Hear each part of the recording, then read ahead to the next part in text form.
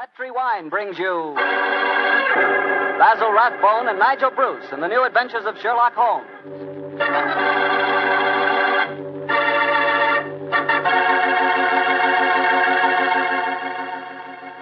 The Petri family, the family that took time to bring you good wine, invite you to listen to Dr. Watson tell us another exciting story about his good friend, that master detective, Sherlock Holmes.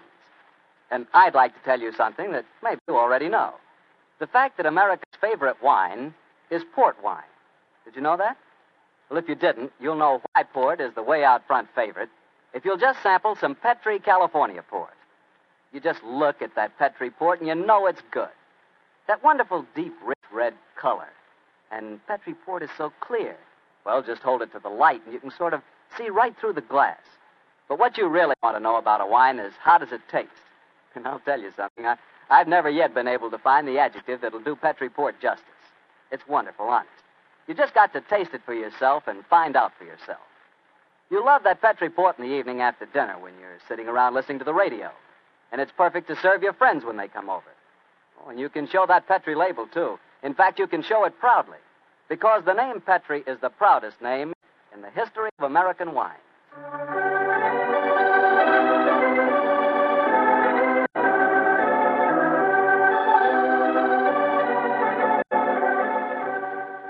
And now I'm sure our old friend Dr. Watson's ready for us, so let's go in and join him. Come in. Good evening, Mr. Bartow. Good evening, Doctor. Well, the puppies seem very happy tonight. Yeah, tonight, yes, but you should have seen them this afternoon. I doubt if there were two more frightened little dogs in the whole of California. Come on, Winnie, now you control yourself. What happened, Doctor? Well, I took them for a walk on the beach. As we were scrambling round a rocky point, a seal popped his head up in the water quite close to us. What'd the puppies do? Oh, both of them barked at it furiously. And the seal? Blew a few bubbles and then barked right back. I don't know what the world's speed record is for short-legged dogs. I'm sure they broke it. You know, Doctor, I'll have to join you on one of those afternoon strolls of yours. You always seem to be having such exciting adventures. Oh, and talking of that, how's about tonight's new Sherlock Holmes adventure? Well, I'm all ready for you, my boy. In fact, I was looking over my notes on the case just before you arrived. This is another story in which Sherlock Holmes' elder brother, Mycroft, played an important part. Mycroft Holmes was 7 years older than Sherlock, and some said it is superior in powers of observation and deduction. That sounds like heresy, Doctor. No, young fellow, my lad. Holmes himself was the first to admit it. In fact, if it hadn't been for his incurable laziness, Mycroft would have been a formidable rival to his younger brother. However, Mycroft did hold a position of considerable importance at the Foreign Office, and it was there that tonight's story begins.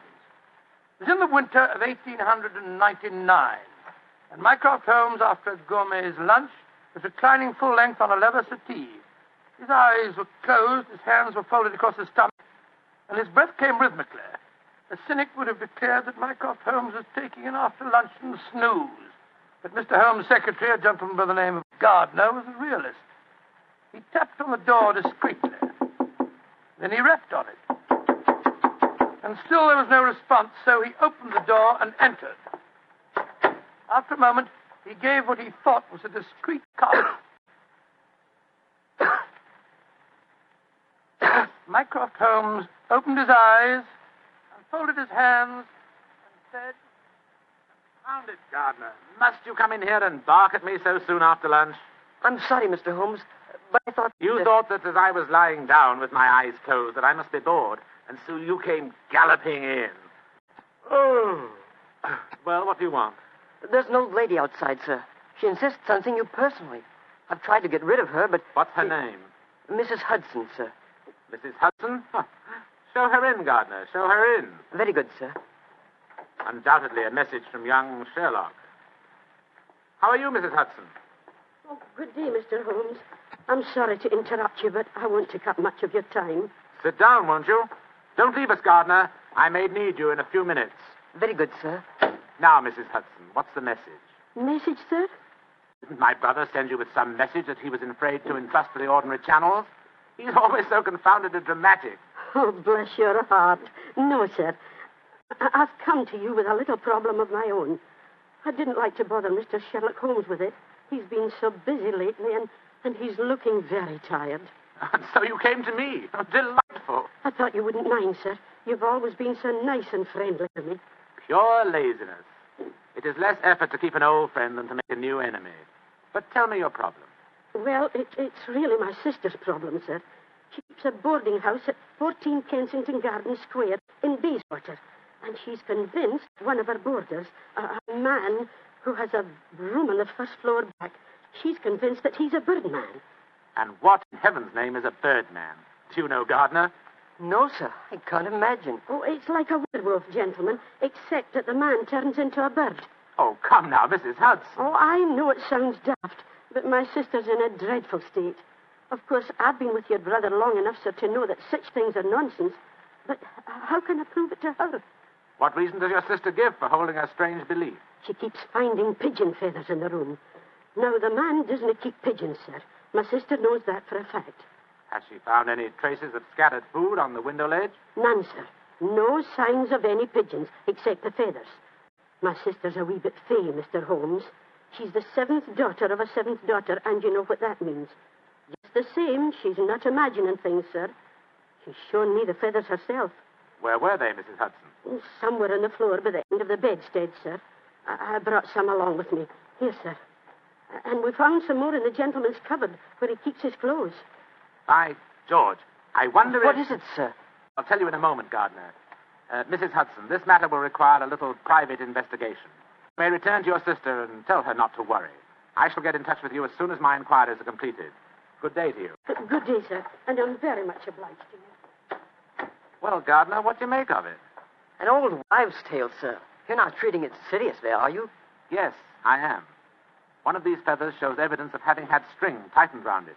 That suggests a captive bird. Now, a captive bird smuggled into an obscure boarding house would point to something of the greatest importance to us, Gardner. By George, sir. You mean carrier pigeons? Exactly. And remember that we're at war, and that the Boers have obtained several important and highly confidential secrets of ours lately. We know there's a leak somewhere. This requires an active investigator who can work with discretion. Now, I could work with discretion, but I don't feel too active at the moment. I have it. I want you to write this letter to my brother. Disguise your hand, use plain, cheap notepaper, and don't sign the letter. He won't be able to resist that combination. Are you ready, Gardner? Yes, sir. Very well, then. My dear Mr. Sherlock Holmes, we know of your proposed investigation of the tenant in the first floor back at 14 Kensington Gardens Square. We warn you, as you value your life, keep away from the...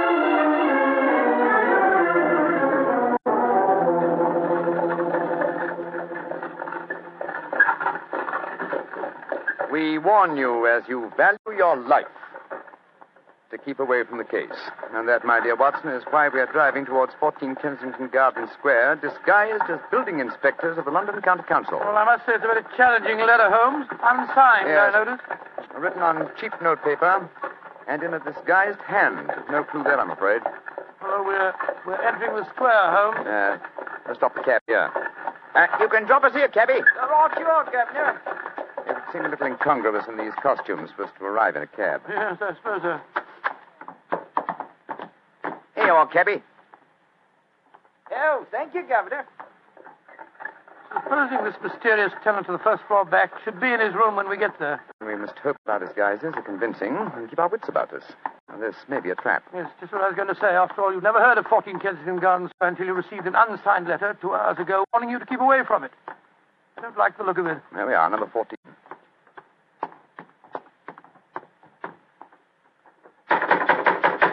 I suggest that you let me do most of the talking. Good God, yes. My Cockney accent doesn't compare with yours.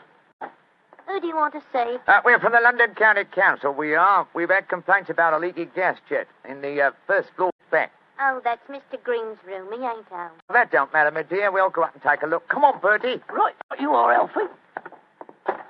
Want me to show you the way? The missus is out shopping. No, thanks, dearie. Me and Bertie can't get lost, can we, Bertie? No, of course we can't. Of course we can't. Oh, look at him laughing. Come on, Bertie. Oh, I do like to be beside the seaside. Oh, I do like to be beside the sea. Tilly-um-pa-pum-pa-pum, tilly-um-pa-pum-pa-pum. Nice house, Bertie, ain't it? Yes, Elf. Nice as can be, this house. Oh, I do like to be beside us. Inside there. I do like to be beside us. Here we are. First floor back. Better make sure the bloke ain't home. Oh, I do like to be beside us. He ain't home, Alfie. Huh? No, well, all right. Let's go in.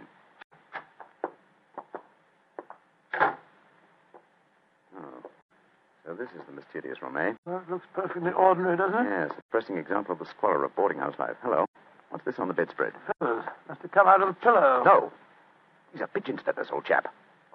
And look here, Watson. Attached to the bed rail. Yeah, it's only a piece of string. String, yes, but with a small metal ring on the end. A ring such as is used to place around a homing pigeon's leg. But why should someone keep carrier pigeons in an obscure boarding house like this? Yes, why indeed, why indeed? The answer could be that the tenant of this room is engaged in some sinister activity that requires the use of carrier pigeons in sending messages. Yes, there's no evidence of the birds being kept here. That's true, old fellow, that's true. Possibly the owner of this room is given a pigeon by one of his superiors, brings it here, affixes his message, and releases the bird. But why couldn't he just take the message to where they keep the birds? Well, in that way, he would run the risk of being picked up with dangerous and incriminating messages on Well, him. what kind of skullduggery involves the use of carrier pigeons, you suppose? We're at war with the Boers in South Africa, Watson. What could be more logical than that a spy in their pay should be using this method to smuggle important information out of the country? By Jove, yes, Holmes. I wouldn't mind being the... Somebody coming. Look out. Who are you?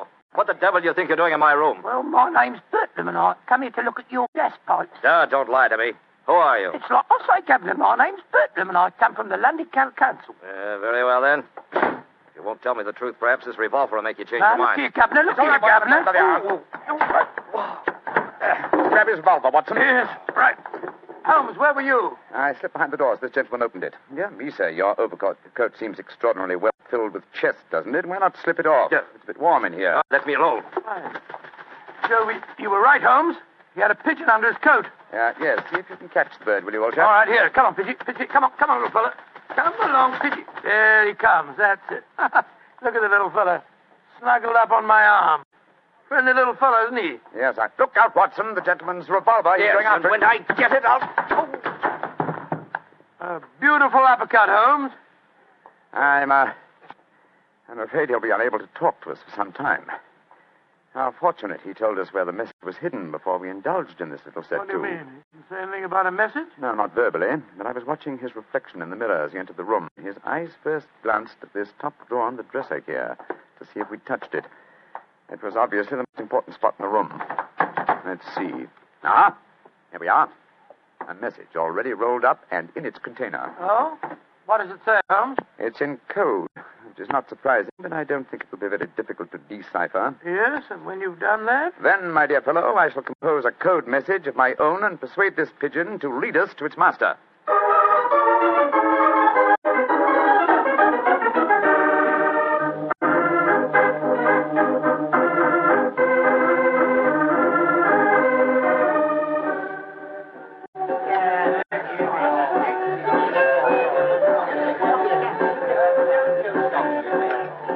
I can see from your puzzled expression, Watson, that you're wondering why I brought you to Dexter's Music Hall in the Edinburgh Road. Well, I must confess I was confused, Holmes. First of all, we go to Baker Street and you spend hours poring over some obscure book. Then you write out a message, attach it to a pigeon, and let it loose. Now you bring me here. I hate to question you when you're working, but I should be glad if you'd give me some idea of what's going on. Of course, old chap. At times I must seem confoundedly mysterious, I'm sure. Here's the situation. The obscure book I was studying was the table of ciphers. I was trying to decode the message we found in the room on the first floor Well, back. obviously you succeeded, or we wouldn't be here. Yes, the key word was Louis Botha, the name of the Boer leader. The message was a report on the number of troops now in training at Aldershot. Then you were right. We're mixed up with a ring of enemy agents. Obviously, old chap.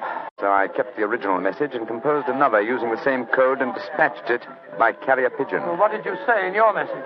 Meet me tonight, 8 o'clock, table number 3 at Dexter's Music Hall. What made you choose this place as a rendezvous? Well, I happen to know that it's a common meeting place for world characters.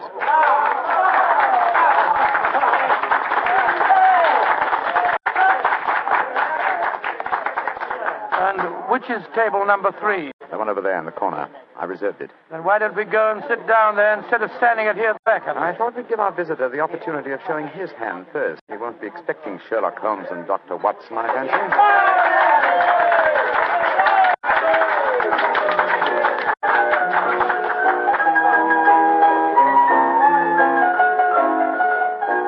Good Lord, look at this woman coming on to sing.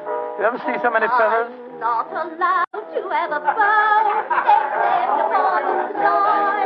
So yesterday he came and took me walking through the sky. Holmes, look. A man just sitting down at table number 3. Watson, will it knock? It's Sid Trimble. Sid Trimble, who's he? A dangerous criminal who once worked for the Moriarty gang. We've caught a prize pigeon, Watson. Better have your revolver handy, old chap. Undoubtedly he'll recognize us. Right you are, Holmes. Come on, then. Out in the clover, they trample it since morn. Go and drive them, Maggie, to the old. I'm so glad you're able to keep your appointment, sir. Sherlock Holmes.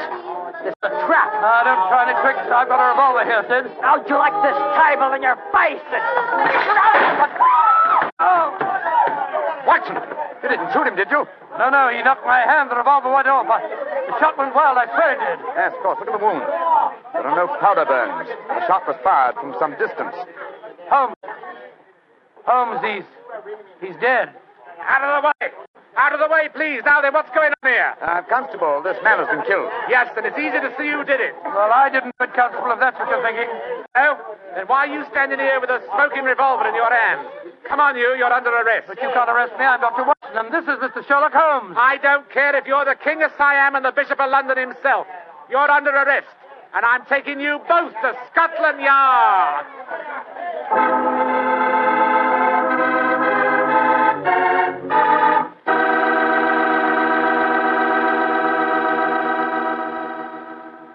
You'll hear the rest of Dr. Watson's story in just a second. And if you don't mind, I'll take that second to say just one word to the ladies. And that word is muscatel. Petri California Muscatel. I want you women to know about it because Petri Muscatel is one wine that practically every woman likes. Maybe because it's such a beautiful color, like pale gold. But I guess really because Petri Muscatel brings you the wonderful flavor of luscious, sun-ripened muscat grapes. And that's a flavor. Try Petri Muscatel after dinner or any time as a change from Petri port. Have a bottle of each on hand. When you buy Petri wine, don't buy one, buy two. Remember, if it's a Petri wine, you know it's a good wine. Dr. Watson, that was really one for the books. So you got yourself arrested on a murder charge. Yes, Mr. Bartell. It's a very humiliating experience. I was taken off to Scotland Yard in the Black Marat. Just like any common criminal. The wretched constable wouldn't listen to a word that I'd got to say. Well, Sherlock Holmes went with you, of course. Naturally. But as we arrived at Scotland Yard, my mortification was complete, and I found that I was led into the presence of our old friend, Inspector Lestrade. Holmes spoke to him at some length, but I could see from Lestrade's expression that my position was a very serious one. Now I can see what it is, Mr. Holmes. You see, I know you both.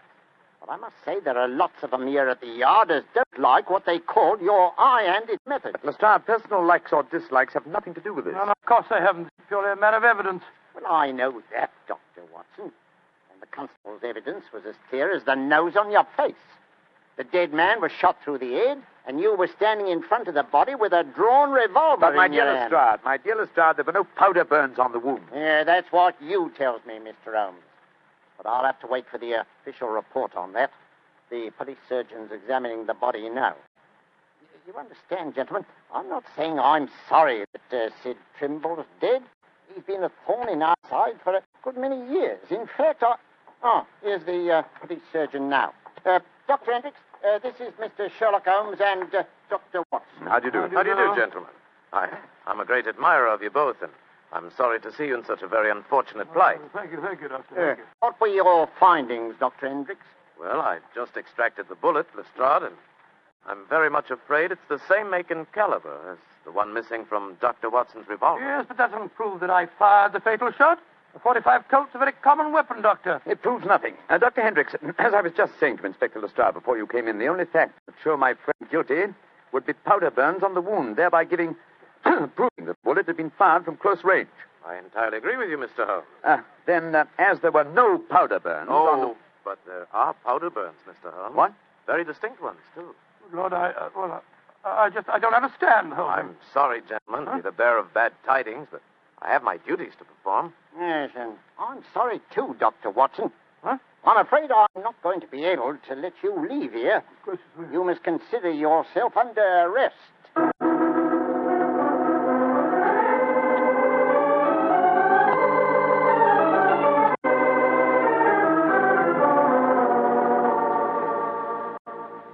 Holmes, I never felt more despondent in my life. Oh, cheer up, old chap. Well, how can I? Locked up in a prisoner's cell. Looks as if I might end up at the gallows. Don't worry, Watson. You'll be out of here before the night is over, I promise you I that. wish I felt as confident as you do. How do you propose to do it? Oh, with the aid of a little hard thinking. Thinking? That won't unlock any cell doors, thinking. But it will, old fellow. It's obvious someone's deliberately trying to incriminate us. Let's try and reconstruct the killing logically. Sid Trimble was a member of an espionage ring. I sent him a false message. After he'd left to keep the appointment, one of his colleagues trailed him to the music hall and killed him before he could betray anything to us. Yes, that's undoubtedly the way it happened. The powder burns, Holmes. How do you account for them? There were none just after the shot was fired. We know that. And yet Dr. Hendricks assures us that there are very distinct powder burns now. May we come in, gentlemen? Yes, of course you can, Dr. Hendricks. Oh, hello, Lestrade. Yes, I thought we'd come and chat with you, Doctor.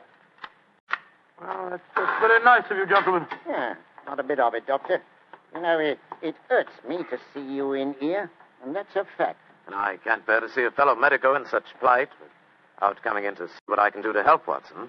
Yeah. You're very quiet, Mr. Holmes. Am I, Lestrade? I was thinking. You see, what, old chap? I have it. You have what? The answer. You'll sleep in Baker Street tonight after all. Mr. Holmes, what are you talking The about? murder of Sid Trimble. The incriminating powder burns were obviously faked. Watson and I know that, whether you and Dr. Hendricks believe it or not. The question is, how were they faked? I think I have the answer. Dr. Hendricks. Yes, Mr. Holmes? If a blank cartridge were fired at the wound after death, it would produce powder burns, wouldn't it? Undoubtedly. Yeah, but who could have done that, Mr. Holmes? Ah, that's the point, Lestrade. Who had the opportunity? The constable who brought the body here. True, old chap. Huh? Also, you, Dr. Hendricks. That's perfectly true. Yeah. Well, I had the opportunity too, Mr. Holmes. I spent half an hour in the morgue alone with the body when it first come in. Well, you've narrowed it down to 3 suspects, Holmes. I hope I don't hang before you find the real killer. I've found him, Watson. Why, What? who's he, Mr. Holmes? The answer is simple, Lestrade. The powder burns were certainly faked by a blank cartridge. Now, if a blank cartridge were fired into a wound, the wadding would have penetrated and distorted the wound. Yes, but supposing the person had removed the wadding from the blank, Mr. Holmes. Its effect would still be quite apparent to the police surgeon who removed the bullet. Am I correct, Dr. Hendricks? Entirely. The surgeon could not fail to identify the marks, Mr. Holmes. Exactly. Therefore, only one person could have fired that blank cartridge without detection. The same person who made the incision necessary to remove the cartridge would also remove all traces of the shot. You yourself, Dr. Hendricks. Holmes, I believe you're right. That's an ingenious theory, Holmes. Surely you're joking. Am I? Then how do you account for the pigeon feathers on the collar of your coat? I'm not... The devil with you, Holmes? Here, come back here. Doctor! Constable! Don't let Dr. Great Scott. Scotland Yard itself harboring an enemy agent. Upon my soul, Holmes, you've done it again. I must say you've got sharp eyes. I didn't see those pigeon feathers on Hendrick's collar. Confidentially, my dear fellow, neither did I. But Hendrick's guilty conscience knew they might be there. It was a shot in the dark, and I had to take it. If you'd spent the night in a prison cell, I should never have heard the end of it, I'm sure. Never.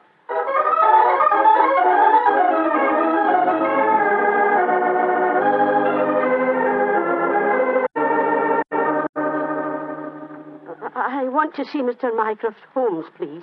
Follow me, Mrs. Hudson. He's expecting you. Aye, sir. Ah, there you are, Mrs. Hudson. Come and sit down. Oh, thank you, sir. I got your message and came over right away.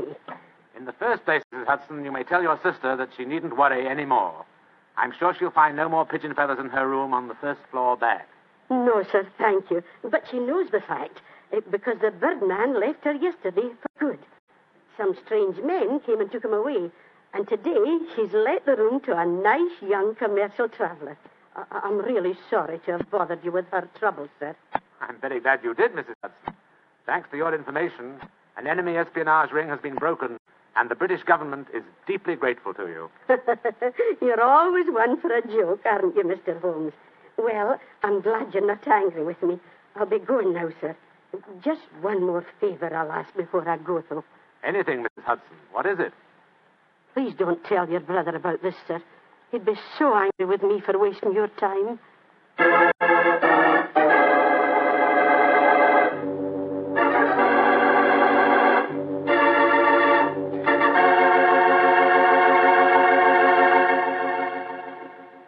Well, Doctor, that was really a swell story tonight.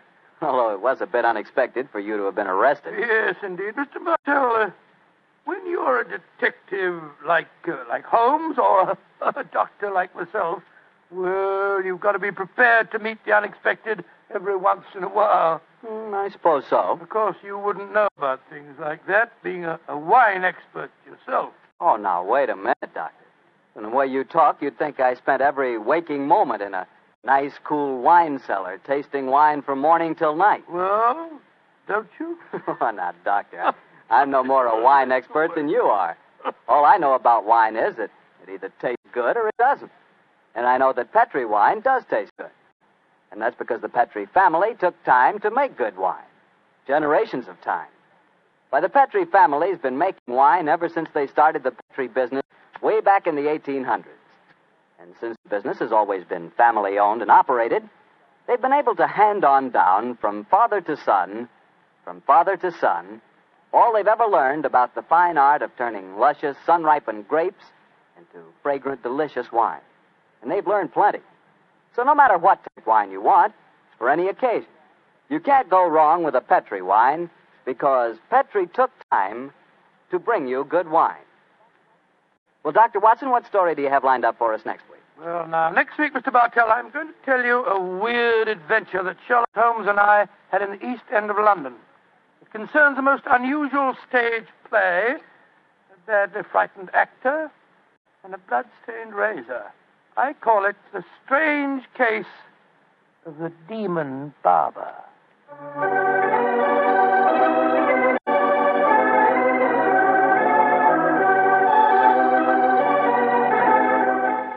Tonight's Sherlock Holmes adventure was written by Dennis Green and Anthony Boucher and was suggested by an incident in the Sir Arthur Conan Doyle story, The Greek Interpreter. Music is by Dean Fossler. Mr. Rathbone appears through the courtesy of Metro-Goldwyn-Mayer, and Mr. Bruce through the courtesy of Universal Pictures, where they are now starring in the Sherlock Holmes series.